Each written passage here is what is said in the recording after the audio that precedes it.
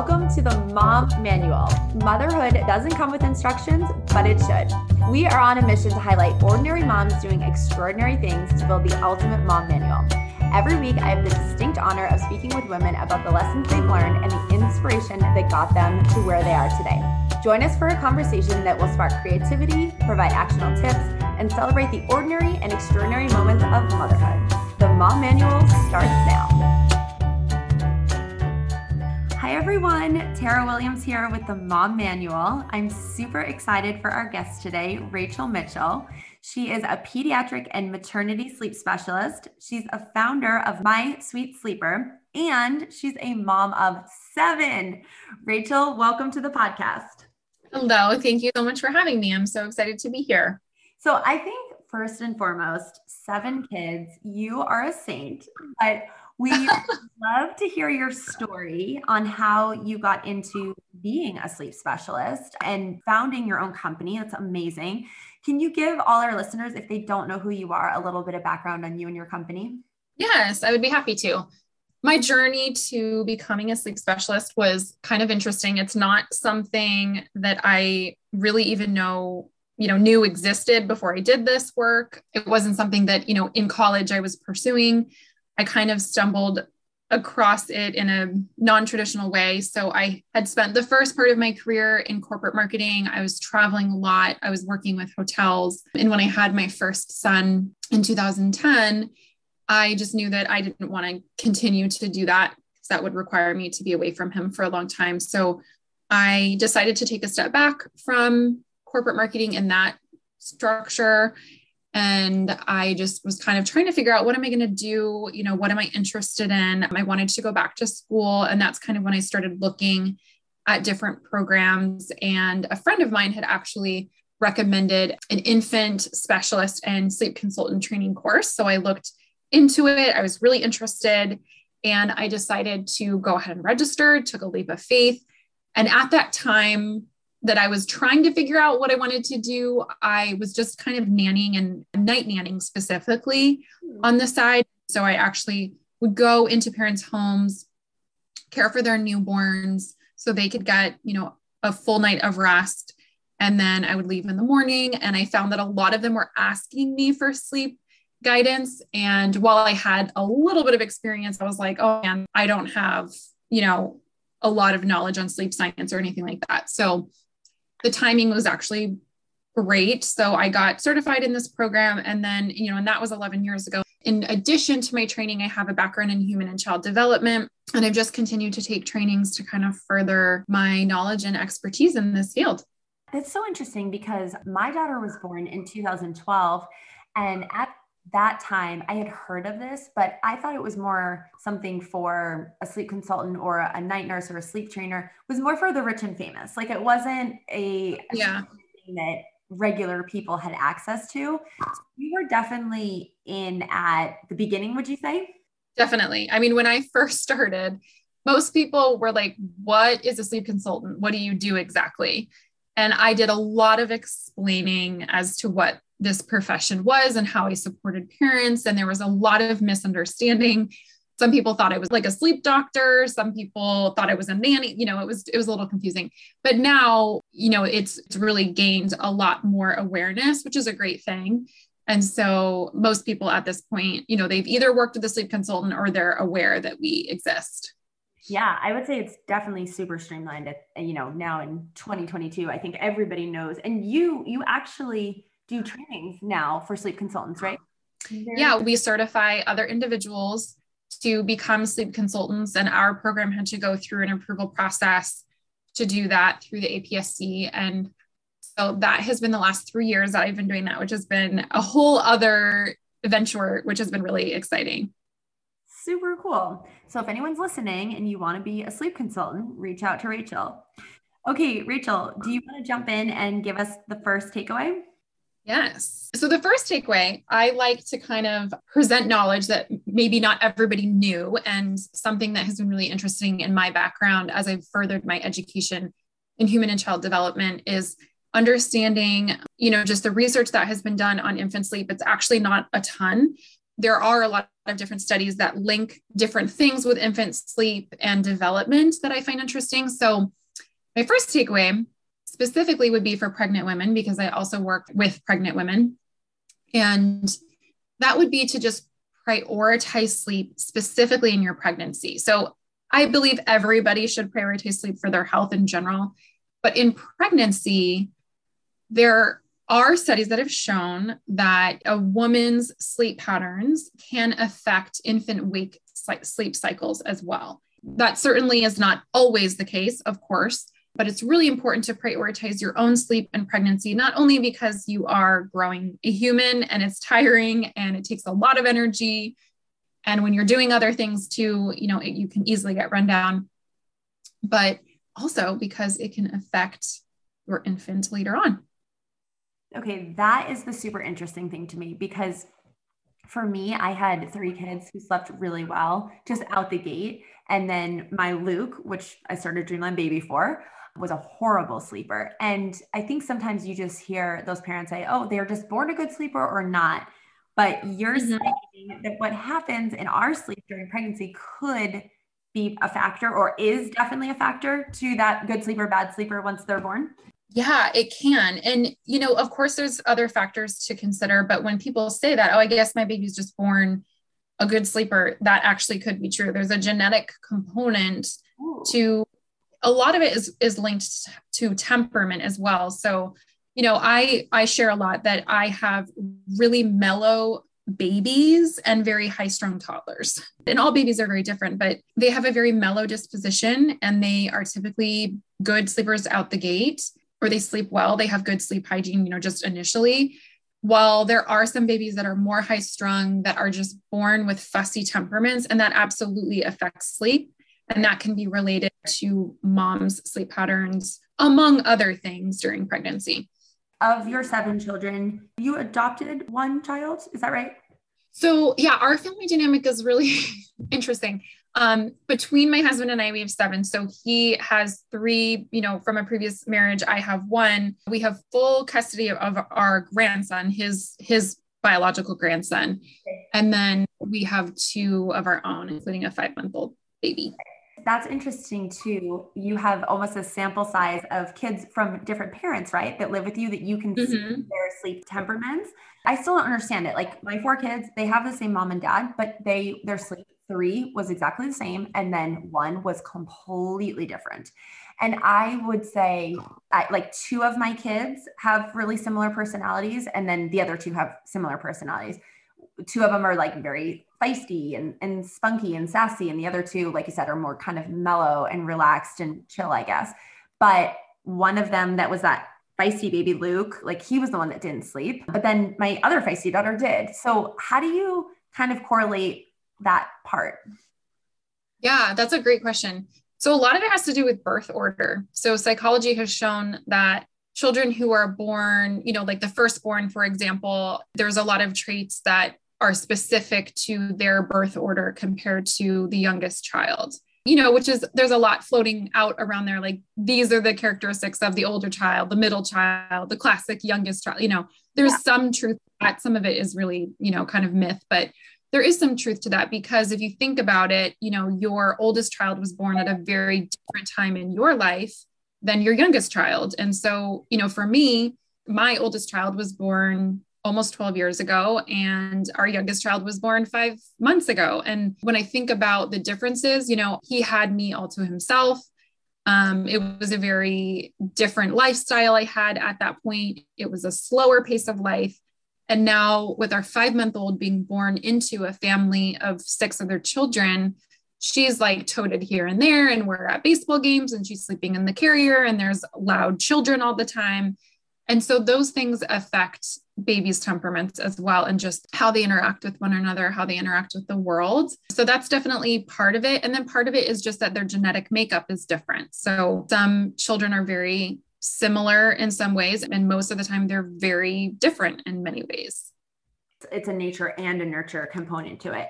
So when you talk about prioritizing sleep, how many hours is ideal? Typically the recommendation is, from like the National Sleep Foundation, is usually somewhere for adults between 7 to 9 hours. We like to see a minimum of 7 hours, and usually more than 9 hours could actually, not be great because you need time awake as well.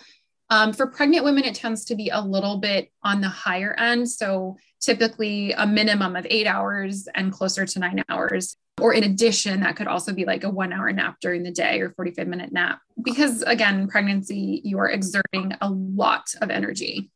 So what about for those pregnant women that are like, oh, I'm just so exhausted all the time. I'm going to bed at 5 o'clock. I'm taking a 2 hour nap. Are you like, you're oversleeping? I mean, it is possible that you could be oversleeping. All of our bodies need to go through, we have circadian rhythm that helps drive our sleep cycles. And sometimes those sleep cycles can get thrown off a lot if you take an afternoon nap that's too long. Like that's like for me personally, when I take a nap past an hour, I wake up and I'm like, what century is it? I have no idea what's going on. You feel worse. So yeah, I can feel worse. So, and that's truly because we're meant to sleep our long stretches of restorative sleep at night. So if we kind of confuse our cycles that way, then our circadian rhythm can get thrown off. But also pregnancy is just tiring. So you might be sleeping great, but it's just a lot of energy you're exerting. And if you're not feeling well in general and you have any other pregnancy symptoms going on too, that can definitely affect things. And if you have other children, that's also tiring. Right. Almost like when you're sick, then you sleep extra because you're kind of helping your body. Yeah. One thing that I always tell my husband, I think, unfortunately, I feel like my ideal sleep is 10 hours, which maybe is not, but I feel like I need more sleep. And I envy those people that can run on 4 hours because that's just not me. Like I'm exhausted. But what I have found is if there's a night where I stay up and maybe I only get 6 hours of sleep, for example, and I do that for a few nights, then on the weekend, I want to sleep one night for like 12 hours because I think, you can correct me if I'm wrong, but you almost have a sleep bank. So if the average night's sleep should be 8 hours, but there's 3 days that you get 3 less, then like you should at some point make those up. Is that something I made up or is that Sort of. Well, first of all, I want to say you shouldn't envy people that can run on 4 hours because that's super unhealthy and nobody should get 4 hours of sleep. But there are people that just have higher sleep needs for sure. So there are those individuals that they get a solid 7 hours and they're like, okay, I'm great. I feel rested. I feel ready to, tackle the day.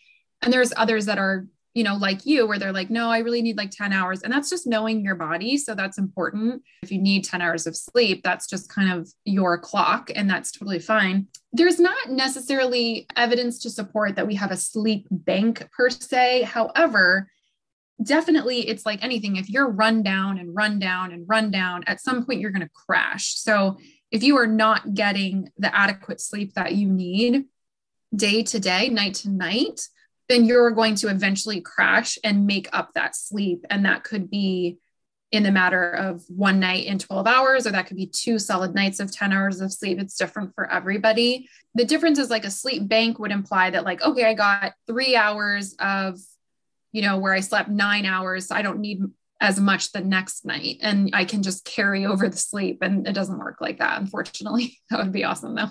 So myth debunked. Do you want to bring us into, we talk about prioritizing sleep and the big question is, okay, but how? I'm so busy. I have so much going on. Do you want to take us into your next takeaway? So one of the ways that you can do this is really prioritizing a calming environment and routine, which we tend to do for our babies, but not as much for ourselves, especially not in pregnancy. And it's so important because stress in pregnancy also can have an effect on baby sleep and their overall temperament and potentially other issues later in life. And I'm not talking just about like the day-to-day stress of, finances or just getting things done around the house, but major stress typically is what would have an effect on baby. But just in general, we want mom to be able to stay in a calmer state and just be able to focus on, caring for herself, caring for baby. And one of the ways you do that is prioritizing having a routine, a calm wind down routine, which I'm going to say it, and I know everybody gets to hear this, but turning off the TV and not looking at your phone a couple hours before you go to bed is super important. And also just thinking about that transition from high levels of activity or even just like a lot of stimulation to going in bed. A lot of people are doing things, they even could be working out or they're like on the phone or watching TV, and then they go straight into their bedroom and lay down and wonder why they can't sleep. And that's a lot of the reasons because we need that transition time. And so routine is incredibly important for adults, but specifically for pregnant women as well. So I think that's always such a hot topic because my husband and we live in now our second home together, but our first bedroom at our first house, I really fought him on having the TV in our bedroom because I don't watch TV in general. And I didn't really want it there. I think it didn't add anything aesthetically. I didn't want it on. I wanted our bedroom to be this sanctuary. I almost imagined, I guess when I was younger and dreaming of a house, that my bedroom would almost be like a spa or a hotel. It would be this place of retreat and rest. And I know that really is the ideal place. Almost like there's, that calming music and the lights are dimmed. And I always really wanted to have extreme blackout shades. Growing up, I had this arched window and the top of the arch had no covering. So when the sun came up, my room was light. And I thought, when I'm an adult and I can have my own place, and a TV just didn't blend in with what I thought I'd have in my room. Mm-hmm. And when I lived alone, actually, I did kind of create a sanctuary for myself, that after college, before you get married time. And I didn't have a TV in there. And I just thought it was great. I'd put on music and a diffuser and all that. But he says that it helps him fall asleep. So he likes to have the TV on and he does fall asleep. So he likes Seinfeld, which I cannot stand. And so Seinfeld oftentimes before we go to bed, and then I will look over and he will be fast asleep. And I am hooked on watching Seinfeld, which I don't even like and I don't even enjoy, but I'm I need to see how the episode concludes. Is it more of the psychology where for me, I need everything as a closed loop. I need to close the episode. I need to end it. Or is it actually just the light? What is it about the TV that's detrimental? There's a few different things, and I can relate to that. When I first met my husband, I didn't even own a TV at all. So our lifestyles were very different, but it's primarily the light that suppresses melatonin. So, melatonin starts to produce in the evening and it's at the onset of, triggering the onset of sleep. And melatonin can be easily suppressed by any type of light, but specifically blue light. So, I even recommend dimming the lights because if you have all of the lights on in your home, then you might start to feel sleepy and then you get a second wind because you're overstimulated by light. So that's part of it. The other part is obviously that it stimulates your brain. So kind of in your case, instead of winding down, you're now very invested in this episode and you're thinking about it and you want to know what happens, and that prevents you from going to sleep.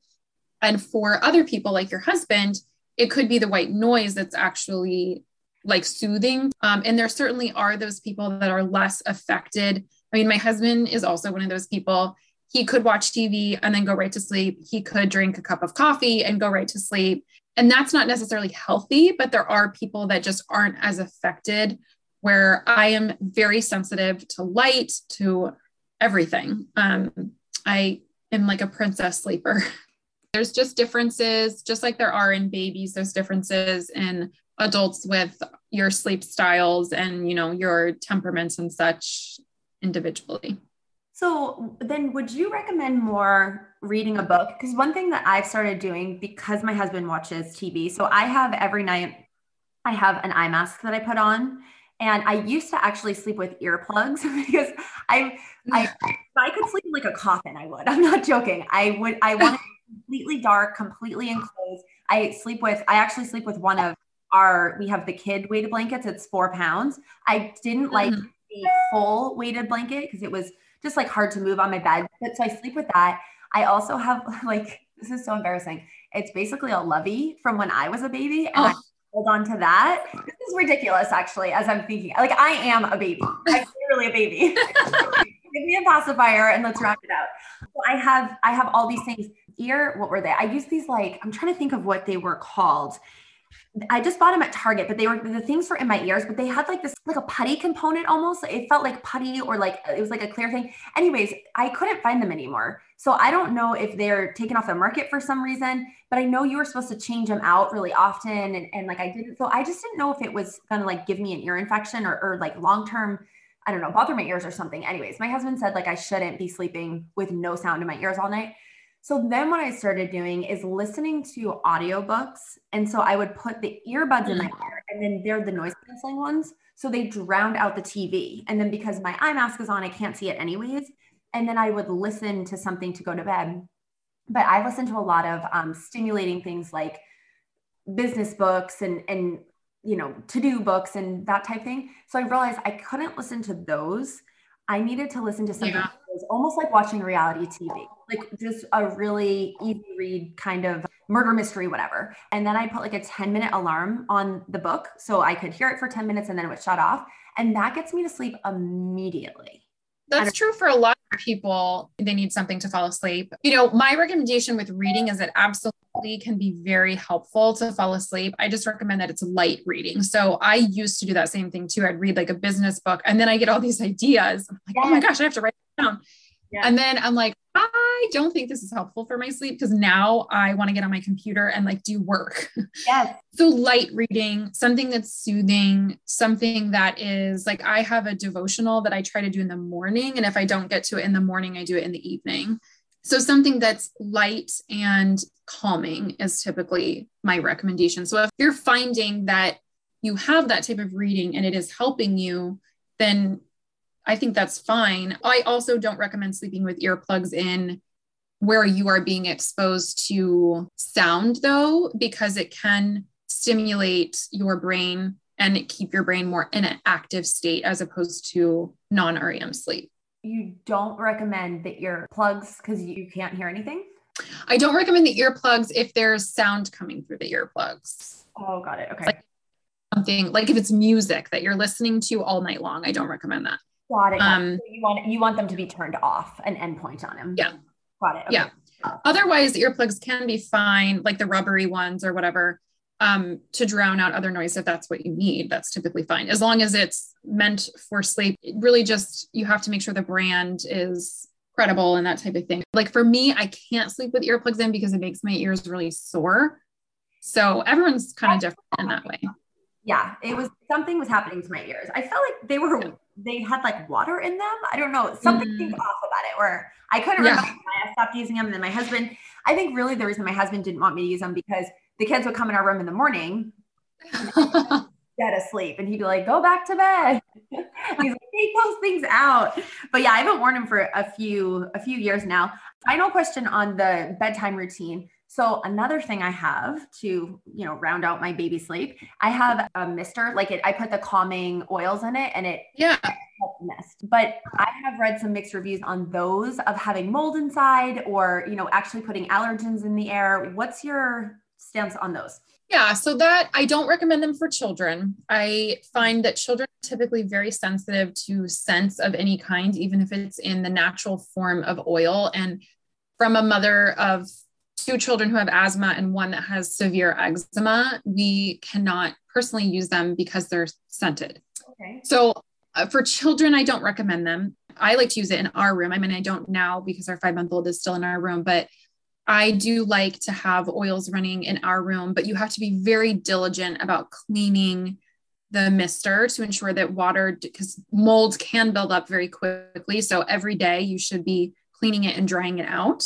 And then in terms of allergens, you just have to, I find that is like, there's allergens in the air no matter what you do. I find that, again, if you are sensitive to scent of any kind or you have sensitivity to it, then I definitely would not do that. I would make sure whatever oils you're using are the purest oils, they're diluted correctly, and not all oils are created equal. So I would look into that for sure. And then for adults, I feel like it is fine as long as you're kind of doing your due diligence and reading up on the oils you're using and that type of thing. But there's conflicting research when it comes to oils, but I just don't like to use them for kids. Yeah, I have some friends who actually drink the oils, and I know that is a little bit controversial. Is there a brand that you would recommend that you think is better than others? Yeah, I mean, I personally have used like the doTERRA oils, and I'm not affiliated with them in any way. I'm not like a representative for them or anything like that. I think my sister got them for me or something, but I typically just use the doTERRA ones. doTERRA. Okay, cool. All right. Do you want to bring us into our last takeaway? Yeah, absolutely. So the last takeaway, primarily related to pediatric, infant sleep, is I mentioned that when I first started in this field, nobody really knew what a sleep consultant was. This was like before the era of Instagram for business, like when you had to be like in college to have Facebook. So very different way that we were getting education and content. And I feel like now, as a person who was, in the millennial generation and now this new generation, it's like content is everywhere. And there's conflicting advice and there's rules and there's do this and do that and don't do this and don't do that. And this is good for you. No, that's good for you. So I find it's very overwhelming. Whereas before, for me, I'm like, ignorance was bliss, kind of. I mean, with my son, I did a lot of things that were maybe not quote unquote good, but I didn't have anxiety, and now I have anxiety. I think because I know too much information.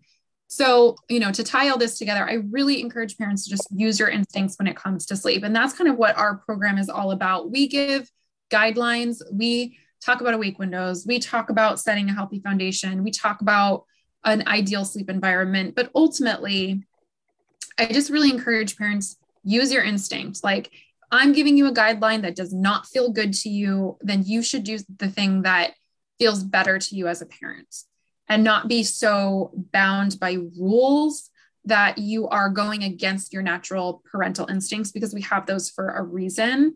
And so I think it's really important for parents to hear that in a society that's very saturated by content, where everywhere you turn, you're being told what to do as a parent. So that's my kind of third and final takeaway. And I think also comes from being a mom of 7, that, there's so many different things going on with our kids at all times that I don't have time to like Google everything. I'd spend my whole day online looking for information. And sometimes I just have to say, I don't know if I'm doing this right, but I'm going to do it this way because this is what I feel led to do. Yeah, I think that's such a great point. With influencers and just people in general on social media giving their views, a lot of the advice is not qualified. Rachel, I love you as a certified sleep consultant. I mean, you have taken courses, you have college credits that lead to this, you have done this for over 10 years with thousands of babies. Like, what works and doesn't. So I would say follow Rachel, or if you don't like her style, find another certified sleep consultant, but make sure it's somebody who has some knowledge or expertise. Of course, American Academy of Pediatrics is always going to be great for really that regulated, this is what we believe to be best, evidence-based. Another thing is, I know with people, women, especially first-time moms and their own parents, where there's always that push and pull of the mom says, oh, they should be sleeping on their stomach. And it's like, well, mom, we have different information now, or, they should be. Yeah. I know one thing that I never really thought about. I used to dress my daughter. She was born in July. I mean, we put her in basically a snowsuit. She'd have little things on her hands. She'd have the socks on. She'd have a bodysuit with a sweater. Like, I was always nervous she was going to get cold with a blanket. And it's like, okay, babies don't need anything more than one layer. So, I mean, it's just little things, but yeah, I really couldn't agree with you more. It's really just go with your gut. And I think the thing to realize is, if we take a step back, there have been babies born for hundreds of thousands of years before there were books, and those moms figured it out. I mean, a lot of the information is anecdotal, like this worked for my baby, so you should do this. And that's just not realistic. And so giving one size fits all advice just isn't helpful in most situations. So I just find that, like you said, it's like we have been having babies since the beginning of time, and that is something that we have to rely on. We were given instincts for a reason. So, yeah. Okay, Rachel, let's jump into our fire round. Are you ready? I'm ready.